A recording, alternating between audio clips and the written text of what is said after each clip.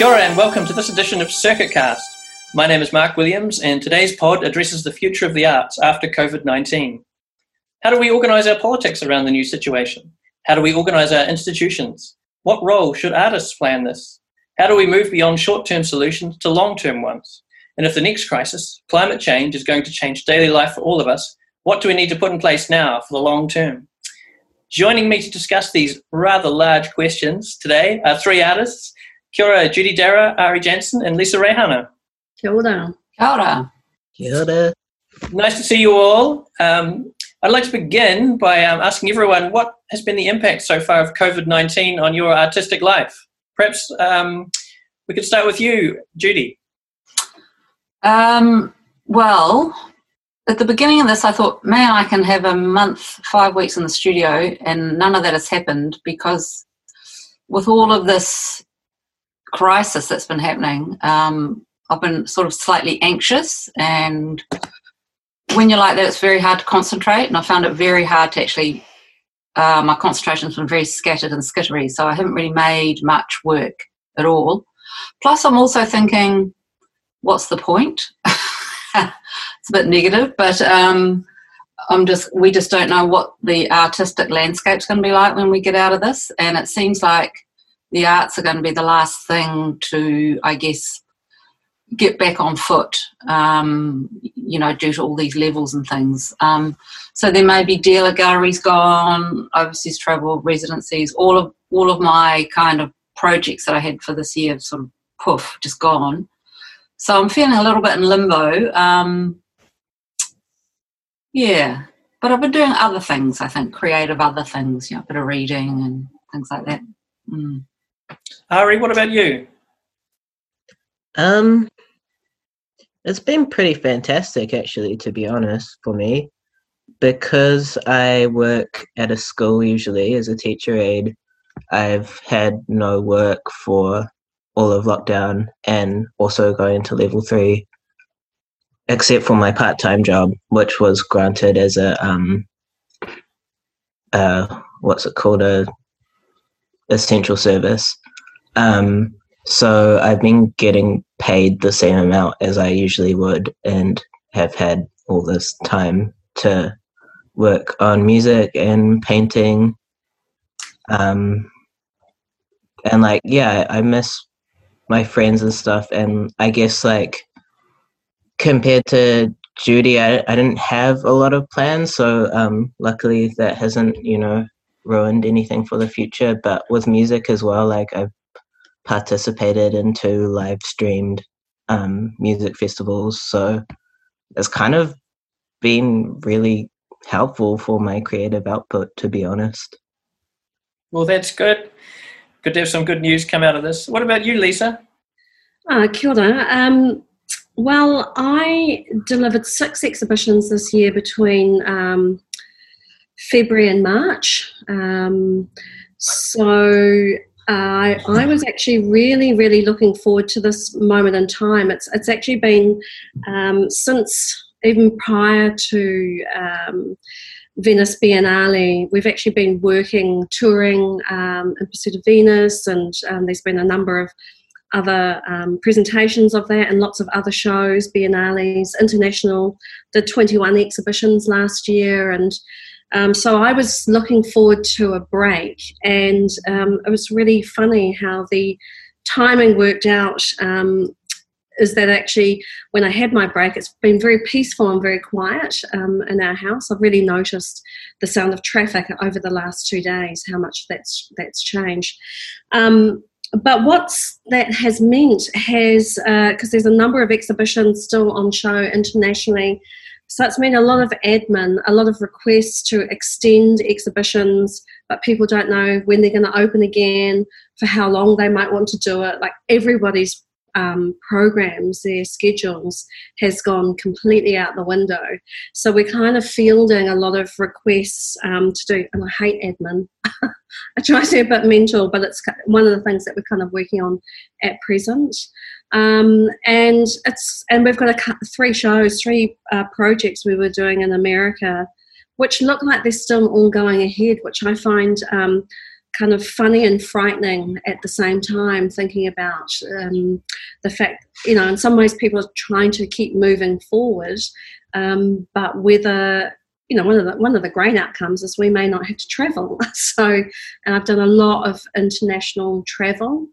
But one of the things I just wrote down as that you were asking that question, for the creative industries is often New Zealand has compared itself against an internet. We compare ourselves internationally, and I think over the next year or two that yardstick is going to have to change.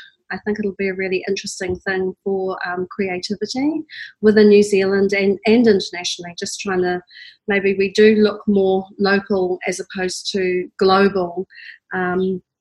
Equally, having a global outreach is really important as well. It takes your work to different audiences. So I think these are really big questions that logistics is really what we're dealing with a lot at present right now. Yes, I had that silver lining feeling too, that because there will be no international travel and international exhibitions, we don't know if they can operate and how it will operate. It's all unknown. So suddenly we're going to have to probably look at the local, look at this whole idea of grassroots, looking at artists that are actually here on the ground, which I think would be really interesting. And I was talking to someone, a musician, event person, who said, oh, well, we can't get international musicians anymore. We're going to have to just run our festivals with New Zealand artists. And I went, mate, this is just a gift, that we can actually start to really think about how to sustain our communities from the grassroots up. And I'm very excited by that. And I think that this is an opportunity to continue that conversation. And we need to get it out to our organisations that come and talk to us. And this is the time that we as artists can have input into these conversations. Usually artists aren't included in a lot of this decision making, and I kind of see this as our time to do that. And I'm sort of poking institutions, come and talk to us. Ari, Creative New Zealand moved pretty quickly to release new funds to help out artists. Have you or any of your peers tapped into that? Honestly, it hasn't even crossed my mind. It'd be worth looking at. I guess my concerns are mostly for music venues that I know are really struggling at this time and at risk of going under, and there's already limited. They've been, due to gentrification in central Auckland, our venues have been disappearing very quickly anyway, and this is just accelerating it. So I'd hope places like that could get funding, or maybe reimagine how venues work under conditions where we could be dealing with the risk of spreading a virus for a while. But yeah, I mean, in terms of Creative New Zealand funding, I don't even know what I would use it for. I'm so used to doing everything, on the cheap, that it hasn't even really entered my conscious. That's great, Ari. Yeah. I love that. It's kind of sweet. But one day, when you want to have that full swizzy dizzly, that's when you can say, it's good. It's to kind of create your own groundswell, and it's kind of an interesting place to start from. And attached to that, I work with a group called Pacific Sisters, and we do costume and design and performance. And at present, as a collective, we're trying to put together something for CNZ, and really it's really interesting thinking about it, because it has to be done within a COVID-4, COVID-3, COVID-2 mandate, and how do you create work. And I think the reason we've all come together to try and do something collectively is because almost all of the sisters, all of the creatives, weren't feeling very creative, and just that sense of having a community and just connecting once a week via Zoom meetings, just being able to see each other, talk to each other, and have a little sort of background chat, I think has proved very fruitful for everybody. And just just some people find it really, I myself too, I think, oh my goodness, I'm not feeling very much like an artist at the moment, because I am planning to do nothing or just to have a break. But it's that strange feeling when you don't know if you can have an output and what that output's going to be. So yeah, we're working up a sort of an online project that is really nice to keep us connected, and a way of generating resources for future projects, and as a way of creating an archive, because Pacific Sisters had their first major exhibition or recognition with the Show It Te Papa that travelled to Auckland Art Gallery.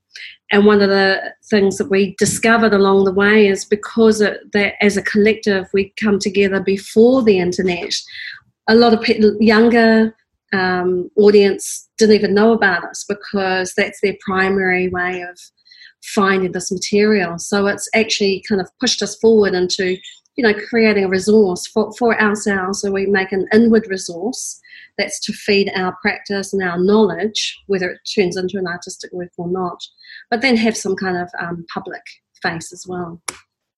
To pick up your point, Ari, I think that whole idea of space is really important, and what I've been thinking about in terms of ways that artists, how we can be supported.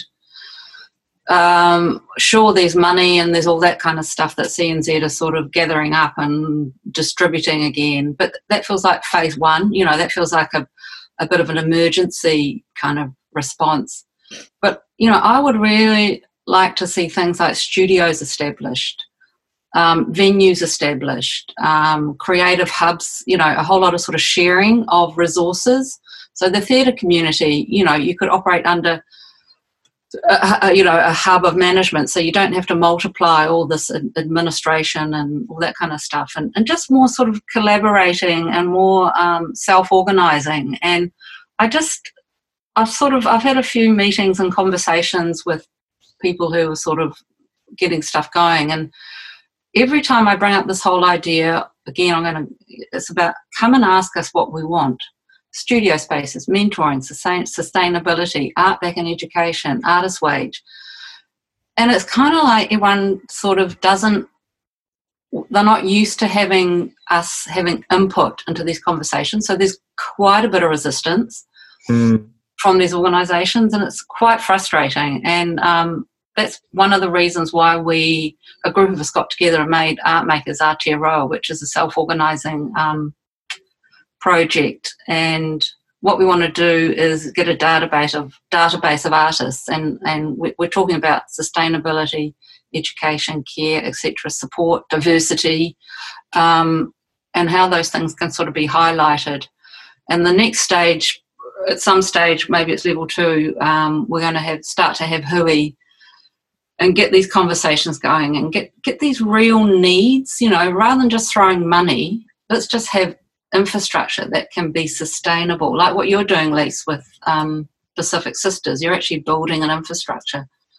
So I just think this is a really good opportunity to get all that going while everything's a bit chaotic. What is it? Never waste a crisis. Has Ari also touched upon a problem that in fact goes back a long way before the present crisis, which is that we've kind of built a culture of self-exploitation in the arts in New Zealand, where we think that we're not really owed any recompense for our labour on any kind of level. And so maybe that even is more intensely felt by, say, Ari's generation, who've been born into an era where you pay student fees and that's just the way it is.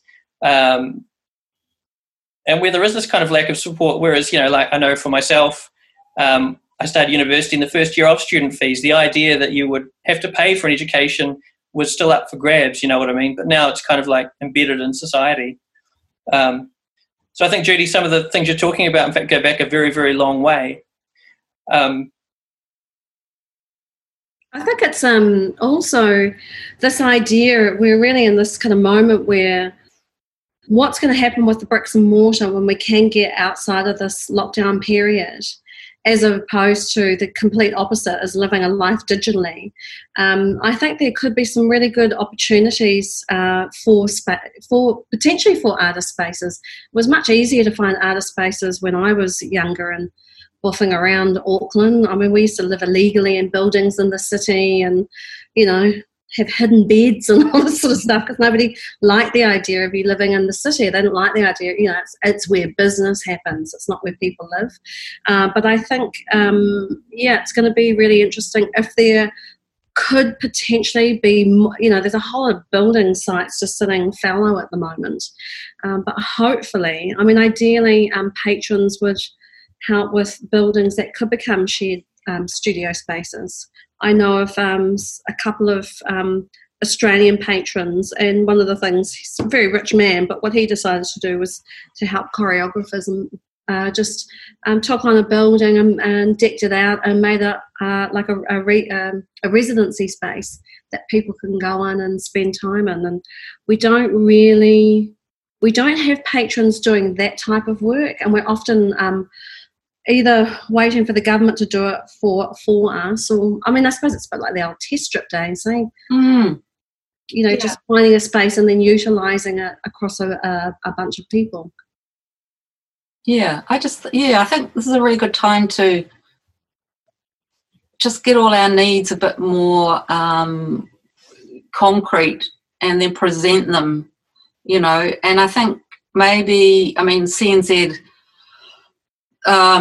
they do seem to have the pathway to government, and that is maybe the way to go through. I'm not sure, but and I'm not sure if there's an appetite for them to kind of be interested in other voices at the moment.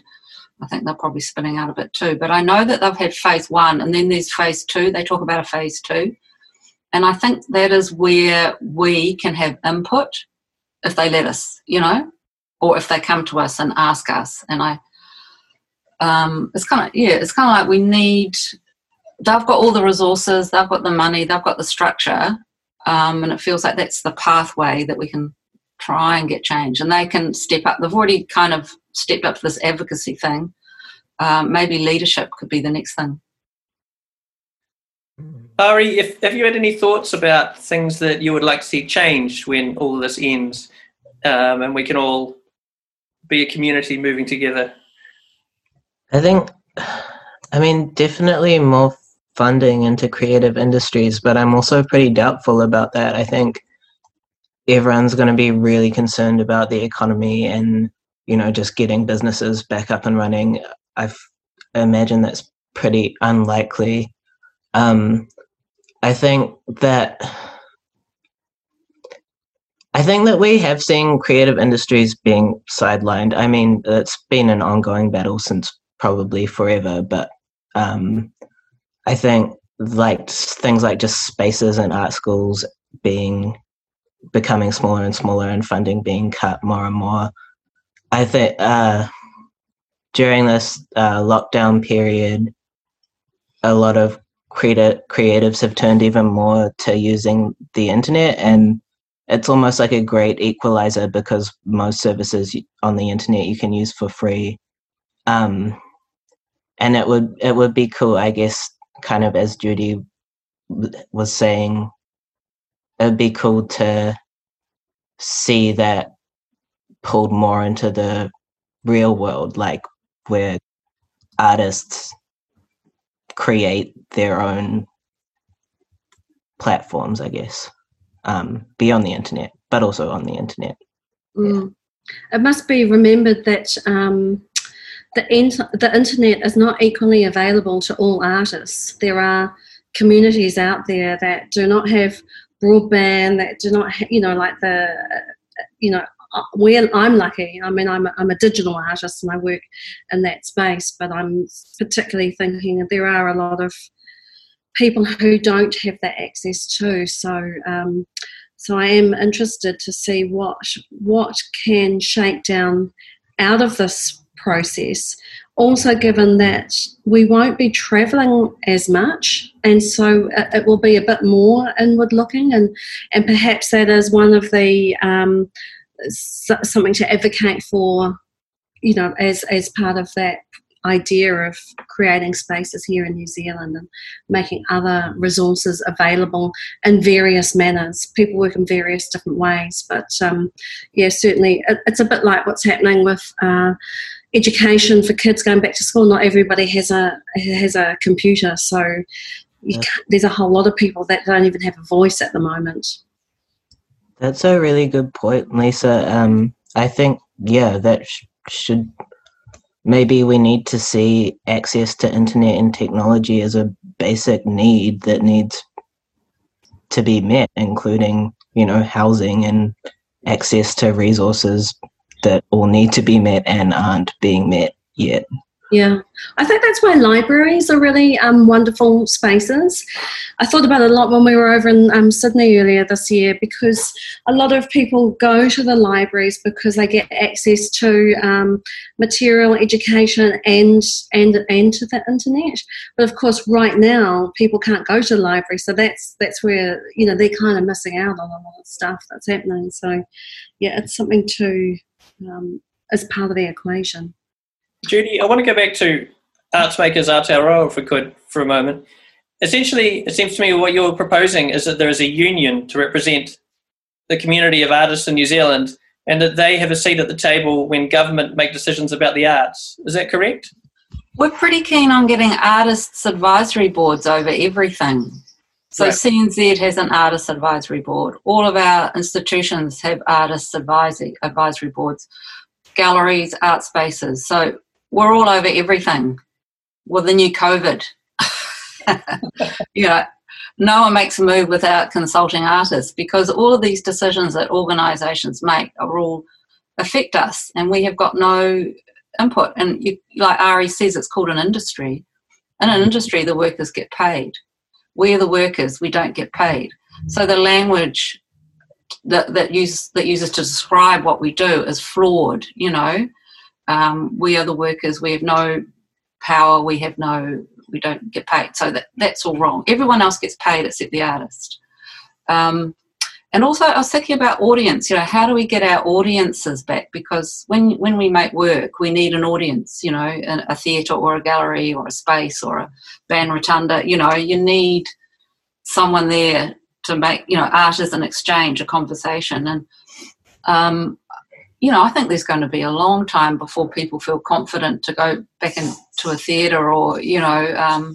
So we've got these creators. We've got New Zealand Ballet, we've got Symphonia, all of these huge companies who are getting paid. They actually do get paid. You know, what are they going to do? How are they going to get their audiences? Maybe it's back on the buses. Maybe they're going to have to go and find their audience, you know. So everyone needs to think about how they're going to work post this thing, because it's not going to be the same. Yeah. Ari's situation at the moment, it seems to me, Ari, you're kind of almost embodying like an old scheme that's existed in the past, like an artist's wage. I mean, absolutely.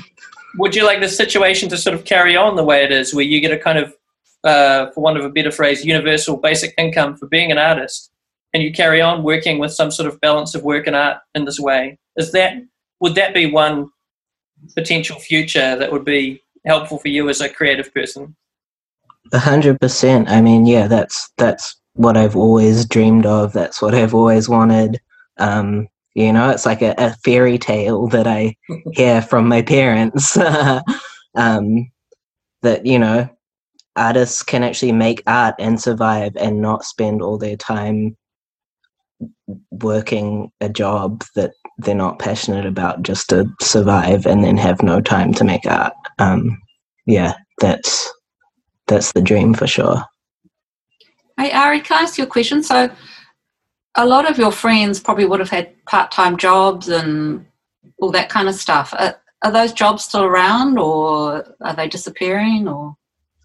I guess I don't actually have that many friends in the hospitality industry, and I imagine those are the people who are suffering the most at the moment. In terms of like my living situation, everyone is still employed. I've got 3 flatmates working from home. One of them works in construction and she's just gone back to work, and I'm still getting paid from the Ministry of Education. and then other friends are mostly unemployed or still working. So, I mean, for the people I know, we've been really lucky. Judy and Lisa, there's been some schemes in the past that have been set up to benefit artists, like the artist wage. Judy, you mentioned PACE schemes the other day. Can you think of any particular schemes from the past you would like to see revived? There was 6 month service, which was really good. That was a 6-month contract where you went, you got paid the minimum wage, or the dole, basically, but you worked in the community with an art practice, and that was people like Warwick Broadhead, who used to do these amazing theatrical productions, and that was working with the community, taking art to the community, so you're paid to be an artist in the community. There was PIPS, oh no, not PIPS, PACE, which was... PEP, was it PEP? PEP. Yeah, PEP, I think. Yeah. And that was another where you would be almost like an internship as an young mentored. So you would get equivalent to the dole, and you would be mentored to an artist and learn skills for, I think that was also 6 months, something like that used to exist back in the 80s. That's right. And then there was PACE, which was like the artist dole. So you enrolled on the dole, but you were kind of an artist. So, but it was a bit flawed because it was called the artist dole, and so people saw it as something negative, and it went through the employment department. Whereas I think if they paid artists through arts and culture, it would be a different kind of thinking around, you're being paid to be an artist. It's not a dole in a sense. And I think also we have to think about what artists give to the community, and that value idea again, like probably this is the perfect time when people need art. They need to kind of just disconnect for a while and have some joy or something, and I think artists are going to be really necessary in these next few, probably 12 months, if you like. I also did, I think, I don't know when it was, but I remember being paid, and it was like a business.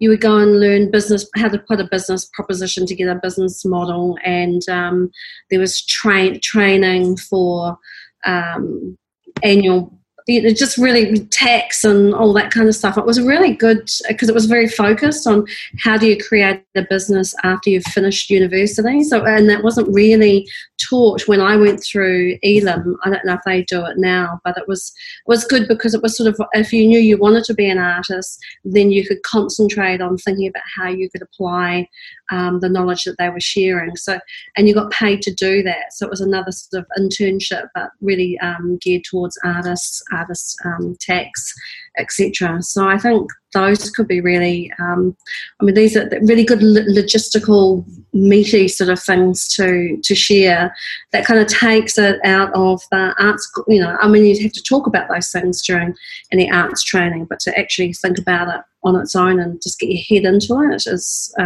was quite useful for me. And Lisa, I just want to ask you, in terms of the moving image specifically, are there any schemes from the past that you think ought to be resurrected? Yeah, there was this wonderful one. In fact, they pulled the funding that I always wanted to do it. Don Selwyn used to do this year-long training scheme for Maori filmmakers. And in fact, when you look at some of the, like the great crews who are in Wellington as well as in Auckland, a lot of them went through his training course, and that was producing and filmmaking at all levels across the film industry. And when I finally got in, the day after we started, the government pulled the funding on that. So I never got to do that. So I suppose it was interesting. I've always made films, but I probably would have ended up in a slightly different part of, I probably would have ended up doing things slightly differently than I am now. But that was a really, really good, just a year-long course. So, and it wasn't associated with a tertiary or a polytechnic. It was really done with a Maori kaupapa. So it had quite a different feeling, I think, for all the attendees. I think they would take on about 8 people a year, 10 people a year. I think of the Screen Innovation Production Fund too, partly because it was a collaboration between Creative New Zealand and the New Zealand Film Commission. So what that meant was that artists weren't kind of siloed off to the side as being some kind of bunch of discrete weirdos, but were sort of like seen as a kind of joint responsibility of the entire filmmaking artistic community, if you like. And I just wonder if maybe there's something in that about the need for the arts to be seen as more integrated into our overall artistic life. It's not about the mainstream versus like the fringe weirdos. It just needs this kind of healthier conception of how the arts are part of our overall cultural landscape.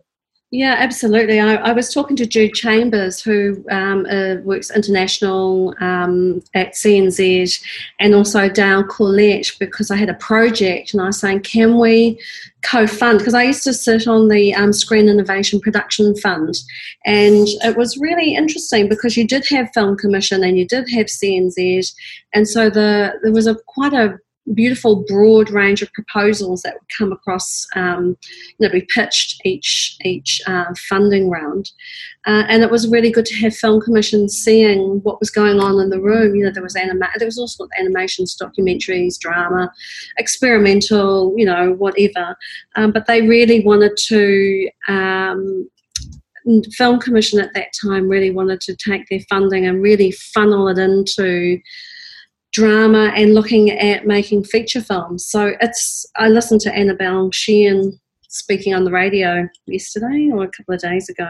I mean, there's a lot that a lot at stake, I think, at the moment for the film community. I agree. And I think also our institutions, our galleries, at the moment, it's a really good opportunity to, okay, forget the program, that's not going to work. Let's have a look at what's going to work, and they can be creative and take risks. I'd love to see some more risk taking in our institutions, respond to this this crisis in a really creative way, throw out the old and the bad, and get some really interesting, valid stuff happening, What's the old and the bad? Could you give us an example, Judy? Something the old and the bad. Well, the good, the bad, and the ugly. The sort of reliance on the heavily curated, kind of ponderous exhibitions. Rather than light and nimble. Like you could just react and bring something together in 2 weeks and bring the energy in and collaborate. Get all our Auckland galleries should start collaborating with each other and share resources and, what are we going to do with our space? Oh, maybe we could just give it to a dance community for 6 months, and produce something, so the spaces are actually more living and and actually giving back. I think that whole idea of, curated solo exhibitions and all that maybe isn't going to work anymore. It's a very tired model. Open the doors, Yeah. Ari, what's old hat for you? Old hat for me, I think, is probably I feel like there's a lot of elitism in the art world in terms of an expectance on the audience to have some kind of academic knowledge behind what they're looking at. I'd like to see people, artists and institutions reaching out to a wider audience and kind of do that thing of drawing someone into something because it looks or feels or sounds interesting, and then tells them something that is thought-provoking but anyone can actually understand, as opposed to having to have some kind of formal arts training to interpret. But can you have both? I mean, art is a sophisticated language. Of course it is, yeah. But I think you can have both, and I think successful artworks do that. But I also think that I myself, having had 4 years of art school education, have walked through a gallery and not understood a thing. But that's okay. I still think, that maybe that is the provocation, is to try and drill down into something and seeing it in another way. I'm just thinking one of the boards that I'm on is for the Hundertwasser Museum in Whangarei, and it was kind of about 4 or 5 weeks of its building completion, so that just stopped. I think it's just started again as of yesterday. And I'm on the White Owl board because Frederick Hundertwasser was very keen to, he only agreed to having another museum built, or his final plans built, as long as there was a Maori art gallery at the centre of it. So for me, because I've never lived in the far north, but that's where my iwi association is, Ngāpuhi, wanting to support that community, we're pushing to create a gallery and trying to work out what is this thing, what is a Maori art gallery, what does it mean, does it have to be high art, is it for the community, who is the community, who wants to see it, is it international? We know that a lot of international curators, when they come to New Zealand, they're always very interested in the Indigenous arts practices from here.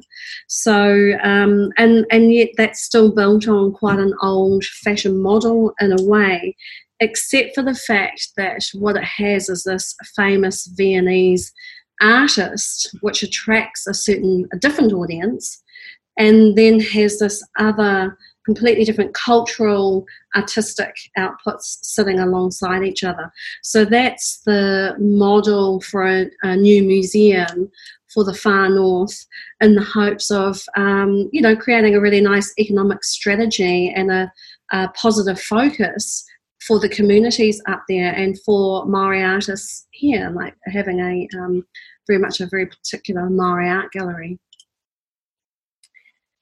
Well, just to finish up, Judy, I want to ask you, what's next for Arts Makers Aotearoa? How do you take this idea and action it, or take it to the next level? So